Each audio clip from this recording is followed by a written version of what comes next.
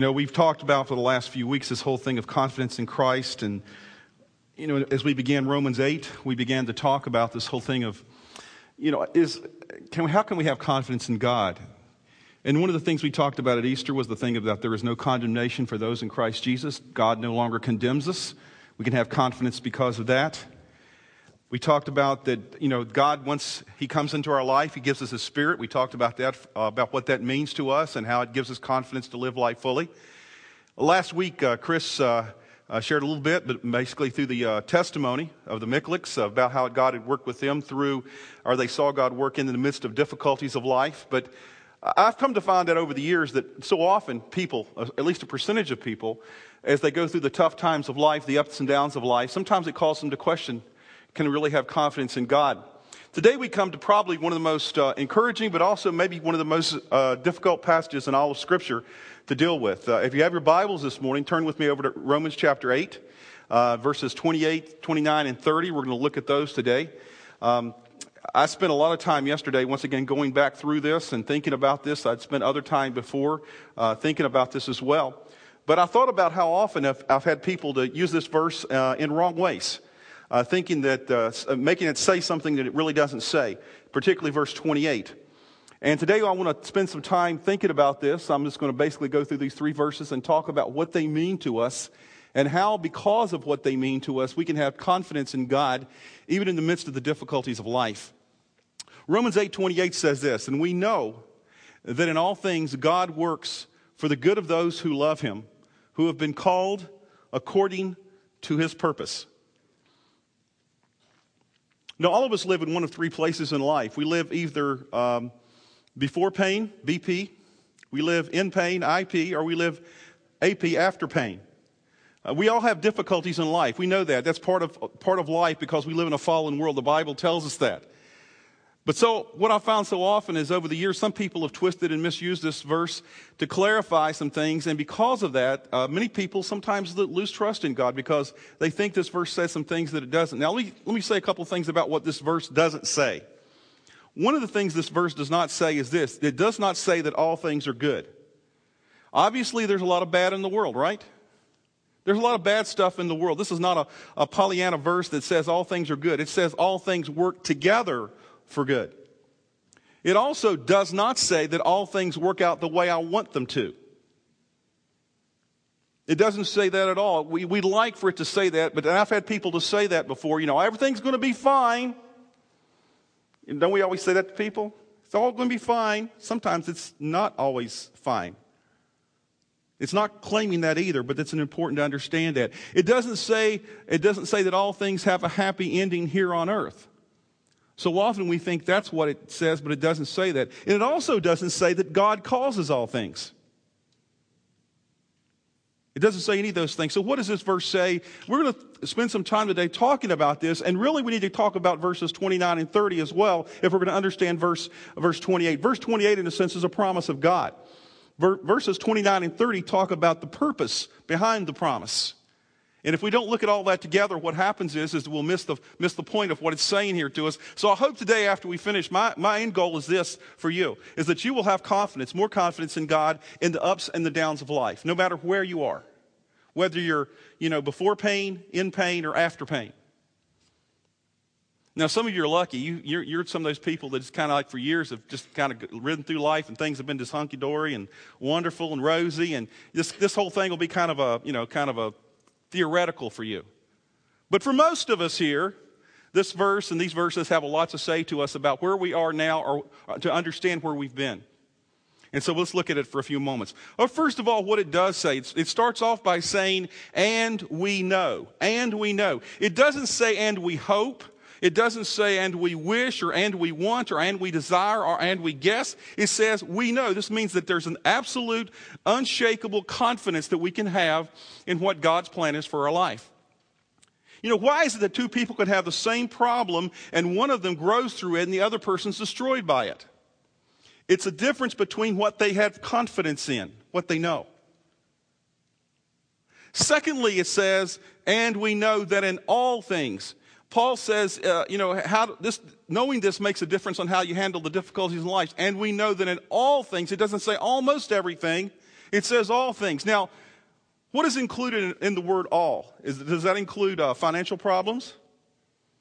Does that include illnesses? Does that include relational problems? Does that include good things? See, normally we focus on all the bad stuff in life, right? It says here, and we know that in all things God's working. And then it says this, we know that in all things God works. In King James Version it says God works together. I like that because circumstances always at the time do not seem to work together to seem to be good, because it can be bad. And we realize that. It's kind of like a recipe. I don't cook a lot, but I know how to do a couple of things. I've made chocolate chip cookies before. If you put that doesn't work. I can't put my foot on that. Because it tilts over. If you were making chocolate chip cookies and you think about the ingredients, like flour and eggs, and I guess it's called lard, something like that, butter, lard, one of the two, and sugar and some of those things that go in chocolate chips, you go in there.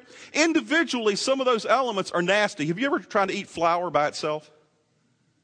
Or try to eat lard by itself? That is nasty. Now, sugar is pretty good. Chocolate chips are great. But the issue is, individually, by themselves, are not too good. And so, but together, all together, they work together to bring about something that's really good, called chocolate chip cookies. And God is saying to us here in this verse, and Paul's saying to us, and we know that in all things, in everything, God works together. All these things in our lives, God is working together. They're working for the good. The fact is that God can even use the sinful things of life, the results of a sinful acts and to make things happen good in our life. God even takes the mistakes I make and sometimes turns them around and brings good out of them. I mean, we look in Scripture and we see that. We think, well, how could God possibly... The reason it could happen is because we're dealing with God here, not us. God can take the bad and make it good. If you look in Matthew chapter 1, there's an interesting genealogy, the genealogy of Jesus. And if you look at most Jewish genealogies, the women are never mentioned in Jewish genealogies, if you look in the Old Testament. But you look in the genealogy of Jesus, 4 women are mentioned. The people that led up to Jesus being born. And it's interesting what the background of those 4 women are. The first one that's mentioned in verse 3 is Tamar. Tamar, in Genesis 38, Tamar seduced her father-in-law, and that's where her kids came from. Is that good? That's not a hard question. No, that wasn't good. But it was in the genealogy of Jesus. Secondly, the second person mentioned in the genealogy of Jesus is Rahab. What was Rahab's occupation? Nobody knows, right?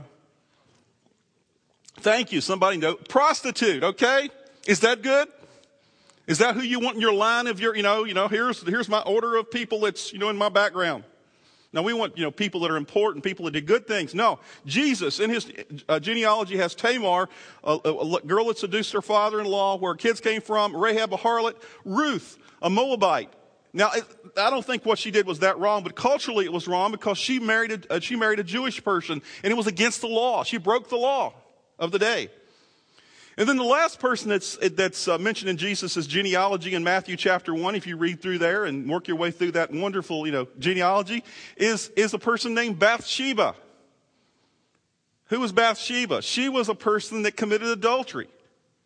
So here we have 4 people in the genealogy, the line of Jesus, that basically were mess-ups.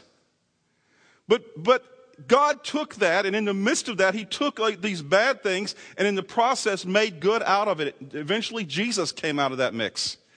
And so we understand that God works in everything. He works together in all these things. But also it says this in Romans 8:28. It says, we know that in all things God works for the good for those who love him. For those who love him. This is a promise here in Scripture only for believers. All things do not work together for good for the unbelievers in the world. That's what it's saying here. A matter of fact, all things work together for the bad for unbelievers. Because you know what it says in Scripture about sin? It says the wages of sin is what? Happy times. No. It could be for a while, for a season, but the wages of sin is death. That's what it's saying. So this is not a promise here from God for unbelievers. This is a promise for believers. And we know that in all things, God works for the good for those who love him. You see, if people are openly rebelling against God, he's not promising to work out all things in their life for the good. But for what he is saying is that if you're a child of God, nothing that comes into your life, even if it comes in, and now God doesn't cause it all, but it doesn't come by accident. Everything is Father filtered. God overreaches everything that Satan does, and he uses it for his own purpose. Even the mistakes we make, even the problems. He permits things to happen even when he doesn't plan them in terms of our own sin. And even the mistakes, the difficulties, the trials, God works for good. That's what he's saying here. Now, many people stop at verse 28, and that's all they do. And they miss the point then if they stop at verse 28. Because if verse 28 in and of itself, by itself, says a lot of good things, it's a great promise. But if we don't understand why, the purpose behind the promise, then we miss the point of everything that's trying to be said here in Scripture. See, Romans 8:28 makes no sense at all unless you read Romans 8:29 and 30. Romans 8:29 and 30 is the reason behind 8:28. It's why 8:28 is such a great promise. What is God's number one purpose in our life? Well, Romans 8:28-29 says this. Starts off 8:28. We know that all things God works for the good for those who love him, who have been called according to his purpose. And in verse 29, for those God foreknew, he also predestined to be conformed to the likeness of his Son. Now, we're going to come back and talk about a couple of words here in a minute that totally just blow us away and get us all messed up. But what I want to say is what the end result of that is. It says the purpose of God in our life is that we'll be conformed to the likeness of his Son. We'll be conformed to the likeness of his Son. That is his purpose for those who are believers. You see, God wants to make us like Jesus. God's number one purpose in life is not to make you happy, not to make you wealthy, and not to keep you in perfect health. You want me to say that again? God's number one purpose in life is not to make you happy, wealthy, or in perfect health. His purpose is to make you conformed to the likeness of his Son. That's what it says here in Scripture clearly. Is to make you like Jesus. The natural question then for most of us when we read this is this. How does that work? How does he do it? Well, Scripture says that God, over and over again, Scripture says that God uses two major things to help us to conform to the likeness and the image of Christ. Number one, he uses his word, the Bible. He uses his word, the Bible. John 17:17, Jesus says this. He says, sanctify them by the truth, for your word is truth. Now, that word sanctify is a big Bible word that we really don't use. I don't know how many of you use sanctify in your speech every day. I don't use that. But it's a word that's used in Scripture, and it basically means this. It's a big term that means it's the process of making me like Jesus. It's this process we go through of becoming conformed to the likeness of Jesus. God said he uses his word to sanctify us. The more you read the word, the more we look at the word, reflect upon God's word, meditate upon his word, the more we do that and apply God's word, we become more like Jesus. I mean, have you ever seen a couple of people who have lived together for a long time, been married for a long time, to start looking like each other? I mean, you ever seen that? It's kind of weird. I mean, sometimes it happens. Have you ever seen anybody that after a while have a dog, they start looking like their dog? Or the dog looks like, I mean, it's kind of weird. You ever notice people, their dogs are kind of like them? Not all the time, but sometimes it's kind of weird. You spend a lot of time with somebody, you start picking up on their attributes. God says the more time you spend with the Lord, and the best way to spend time with the Lord is spend the time personally with him, in his word, getting to know him. It's like reading a love letter from God. That's what God's word is to us. It guides us to know the character of who God is, to know who Jesus Christ is. And that's the primary way that God wants us to learn about who he is. To trust in him, to know who he is. But the other way, the Bible says clearly, the other way that God helps us to become like Christ is through circumstances. Through circumstances. Difficulties, trials, common experiences, problems, pain, pressures, frustrations.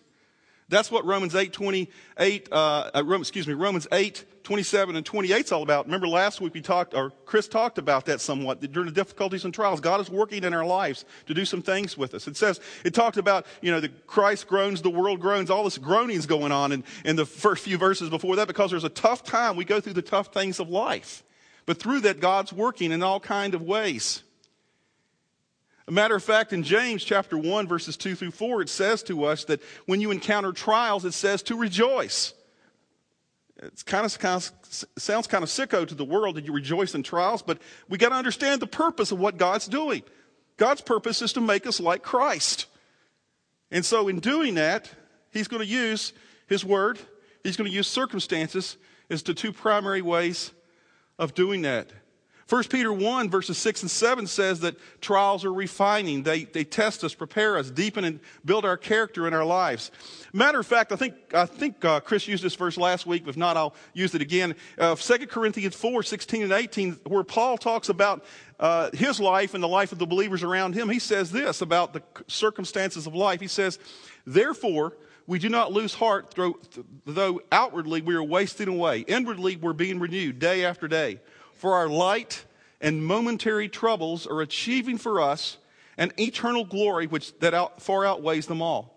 We fix our eyes not on what is seen, but what is unseen. What is seen is temporary, but what is unseen is eternal. Paul's talking about all the things that are going on around him. And he's saying that he calls them light and momentary troubles. If you know the history of Paul, I wouldn't call what he had light momentary troubles. Paul had things like he was 5 times he was beaten, literally beaten. Twice he was shipwrecked. He was thrown into a dungeon. He went without food, without clothes. He was sick. You go through the life of Paul, it was one disaster after another for a period of years. But he calls these light, momentary afflictions. What I'm always amazed at is we heard the story last week of the Miklicks and how God had worked in their life and the difficulties there. And every time I hear a story like that, and I hear other stories, I hear stories about people who've come from places like Rwanda. This past week, my wife was sharing with me about a person who lives somewhere close by here who had a connection, came from I'm not sure it was Rwanda or one of the other countries. I want to meet this person, hear their story. But had gone through basically, their whole family had been killed because of persecution, but had this deep faith, this deep glowing faith in God. And in a sense really did rejoice in the trials that went before them. You see, God uses the word and he uses circumstances to make us like Jesus. Now, God's ideal way for you to grow in character, number one, is through his word. Because the thing is you read the word and then you act upon it. Isn't that the easiest way to do it? But if you don't humble yourself and allow yourself to be humbled before God, God will find ways of allowing you to be humbled. But if you don't learn that way, God uses plan B, and that's circumstances. I don't know about you, but so often we don't always learn the easy way. We learn the hard way in life. Through circumstances or through the word. It's a lot smarter and a lot less painful if you appropriate and apply God's word in your life on a regular basis. So often that we're like kids at home under a parent's authority who they rebel, and they say, well, I hate this authority. I'm going to go join the army. Brilliant. Yeah, talk about authority. They're going to get a real dose of that pretty soon, but that's sometimes the way we do it. And they deal with the circumstances of their choices as they go down the road. The thing is that if God is going to make you like Jesus, which is his purpose in life, to make you Christ-like, he is going to take you through the same things that Jesus went through. He's going to help to grow you up. His purpose in life is not your comfort and not your happiness. His purpose in life, ultimately, the real joy that comes from inside comes from being Christ-like. And so what it says in Hebrews 2:10, it says that Jesus was made perfect through suffering. Did you know it says that? You know that in Hebrews chapter 5, verse 8, it says that Jesus learned obedience through suffering. Now, who do we think we are? How are you going to learn obedience? How are you going to learn maturity? The thing we need to understand is that God knows every situation that we're in and that we're going through. And God is interested not only in what we're going through, but how we respond to what we're going through. One of my very favorite verses in Scripture is 1 Thessalonians 5:18. It says this. It says, "In everything give thanks, for this is the will of God." When you read that, you're going like, okay, I'm not going to give thanks in certain things. But he says, Jesus says, for this is the will of God. Jesus always did the will of God. So basically what? He always gave thanks. No matter what he went through. Why can we give? He doesn't say, for everything give thanks. There's a difference between saying for everything gives thanks and in everything give thanks. He's saying to us there's certain situations that you will not be thankful for. I'm not going to be thankful for having a disease, leukemia. I'm not going to be thankful for a divorce or for a major problem in my life. That's sick to do that. But in the midst of that, as we know that God is working through that issue, that circumstance, that problem in life that we have, what it's saying to us that God's purpose, once again, in verses 29 and 30, God's purpose is to make us Christ-like. His ultimate goal for us and in our lives. Now, what is the purpose of Christ-likeness? What is it for? Verse 29 says this, as we go back to it, it says, "For those God foreknew, he predestined to be conformed to the likeness of his Son." Then it says this, "that he might be the firstborn among many brothers." God is not content to just have one son. He wants to have multitudes of sons and daughters. And Jesus was just the first. No, we don't become like Jesus. We don't become Jesus. We become like it. Christ's likeness is his goal in life, that we become sons and daughters of God. Now, the remainder of this verse, verses 29 and 30, there's 5 terms that I want to deal with really quickly this morning that cause us to get hang-ups sometimes, but are important for us to understand about the process that God goes through to carry out his purpose in our life. The process that we go through to carry out his purpose in our life. It describes the scope of God's purpose for our life.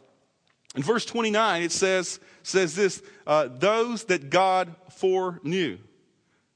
Now, foreknew, isn't that a strange word? What does that mean? There's a lot of disagreement about this one in theological circles. I will tell you that right up front. So I was a little hesitant to even deal with it this morning. But I want to give you a basic descriptions of 2 or 3 words here that get us hung up all the time. Foreknowledge. It's a debatable word. John Calvin said that means that God chose you in advance. John Wesley said that it simply says that God knew in advance that something was going to happen. There's a difference there. There's a lot of controversy over this word, but let me tell you what I basically understand the word to mean. It's basically saying, and I'm going to read what I wrote down so I won't misquote myself. What he's basically saying is this, is your commitment, your Christian life did not begin with your commitment to God, but your Christian life began when God committed himself to you. He foreknew. He had a plan in mind, in purpose, a purpose for your life before you were even in existence. For those who accept Christ, he has a plan for your life. And that plan is to become like Christ. God knew in advance. He knows everything. There's no past, no present, no future tense with God. It's like this. I don't know about you guys. DVRs are blessings and curses. If you're a sports fan, they can be a curse because you tape something and you go home and you're going, I don't want to. And somebody will start telling you to what's happened in the game or something, or what the end of the game's like and the score. And you're going like, don't tell me. I don't want to know. Well, somebody tells you what the score is. You go home. Do you watch it anyway? Yeah, I'll go ahead and watch it anyway. When NCAA basketball was on, I know this is not a great thing to do. But if Duke was on, I would not miss a game because I'm a Duke fan. Carl would not miss Michigan State game because he's a Michigan State fan. Even if he knew the score, he knew what the outcome was, he'd probably go back and watch the game just to see how it unfolded, how it works. In a real sense, it's very much like God is watching a videotape of your life, and he already knows what's going to happen. Jesus is the same yesterday, today, and forever. He's not bound by time. He knows the end result because he's God. Einstein proved that there is a dimension beyond time, but the Bible knew that long ago. That there's dimension beyond time. God can see a replay of your life. He knows in advance. And his choice is this. He says, even though I know in advance what you're going to do, here's my plan for your life. And I want you to choose this plan. He predestines. He understands. He foreknows this. Excuse me. That was the first word, foreknew. He has foreknowledge. Secondly, the second step is the word predestined. It says in verse 30, and those he foreknew, or verse 29 as well, those he foreknew, he also predestined. Predestination is based on this idea of foreknowledge, of knowing in advance, of making a plan in advance. We don't need to get scared about this word, okay? We do not. It simply means this, that God made a decision about you ahead of time. He made a decision about you ahead of time. That his purpose, his plan for your life was that you become like Christ. That's his purpose in your life. It's the same, this word predestined is the same word we get our word horizon from. And it has a preposition in front of it that literally means the pre-horizon, or the thing, the boundary that defines the limits or the boundaries. God chose in advance. John Stott, who is a theologian, said that the purpose of predestination wasn't favoritism, but holiness, Christ-likeness in our life. Now, this is where we get all wrapped up and messed up, I think, sometimes, because what it says in Scripture there, it says this, it says that we were predestined to be conformed to the likeness of his Son. This verse doesn't even talk about heaven or hell. It doesn't talk about heaven or hell.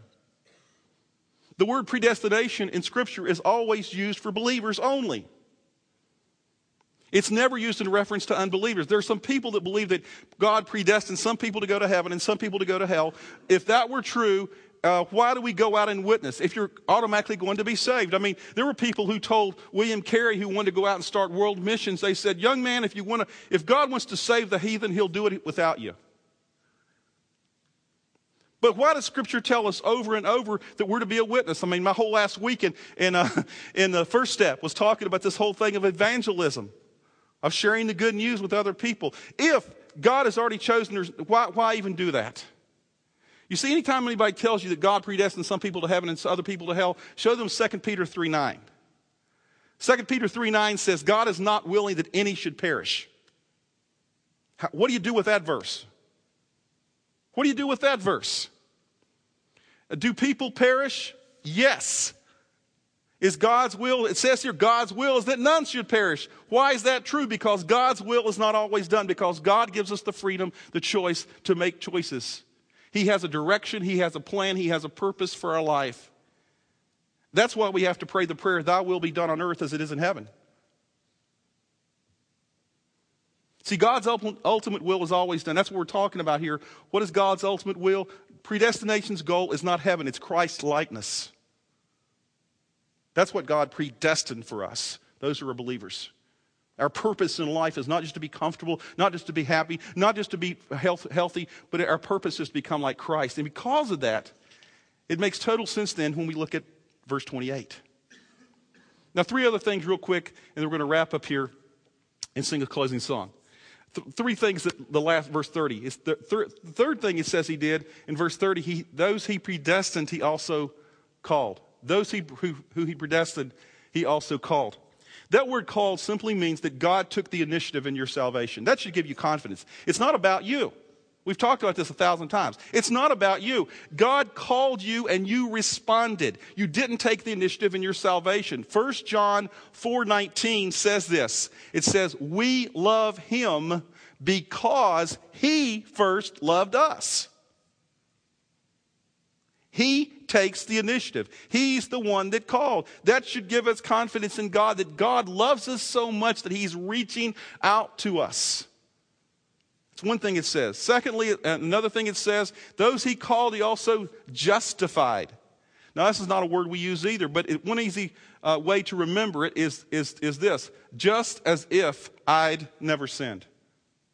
Just as if I'd never sinned. Now, it means a lot more than that, but it means God makes you right with him, in perfect standing before him. He makes it just as if I'd never sinned. God does that for us. And that's what we started off chapter 8 talking about. No condemnation in Christ. Not because we deserve it, because God chose to do it. It gives us another thing to understand about the confidence in God. And finally, it says this, those he justified, he also glorified. And you're going, glorified, justified, what's all these words mean? Glorified is just the final process of making everything right with God. And it basically, glorification is the thing that we talk about, means ultimately God's going to complete his plan in your life. He's going to stick with you all the way. It starts with the beginning of him reaching out to you, and ultimately he wants you to become like Christ. And in the process of that, he's going to bring you to the ultimate triumph, and that was to be with him for all of eternity. God completes what he starts. God's working all these things in my life for good. Now, you're totally confused, and you're going like, oh boy, that was a little deep. It's a tough passage. I want to tell you that. But the issue is this. What is the purpose of this is to help you to understand. God's word is to help us to understand that we can have confidence in him. No matter if we are BP before pain, IP in pain, or AP after pain. We're all of us are in some place in our lives. The sobering reality is life takes us through the cycle, through these three areas of life. And at any given moment, a faithful follower of Jesus could be in any of these three places. What should be our response then? We're going to talk about this next verse next week extensively, but the next verse tells our response. This: what then shall we say in response to this? All the stuff that just been said. If God is for us, who can be against us? You know what that means? Confidence. Trust. I can trust God. I can be confident in God that no matter what I'm going through, if I'm a believer, his purpose is to make me like Christ. And ultimately what it is that even though the pain is hurtful, it's not something I would want right now, he has a purpose in it. And all things will work for good for those who love God. They work together. You know, someday we can look back. You know, and some of the things in life I'm not really sure we'll be able to look back in this earth. It may be heaven before we understand how it all fits together. The tapestry of life. But God is saying to us, you can have confidence that even in the midst of if you're IP in pain, that God is with you. He has a purpose. He'll take those things, even those things that aren't part of his plan for your life. He'll take those, if you are a believer, if you're following him, if you're trusting him, he will take those things and he'll make it all work together for good. Ultimately, to carry out his plan, his purpose for your life. You see, Romans 8:28 explains the unexplainable things of life.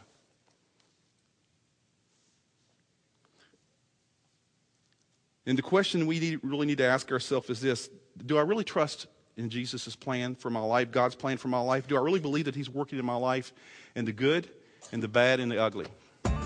Thank you for listening to Great Oaks Community Church's weekly podcast. For more series and podcast information, go to greatoakscc.org.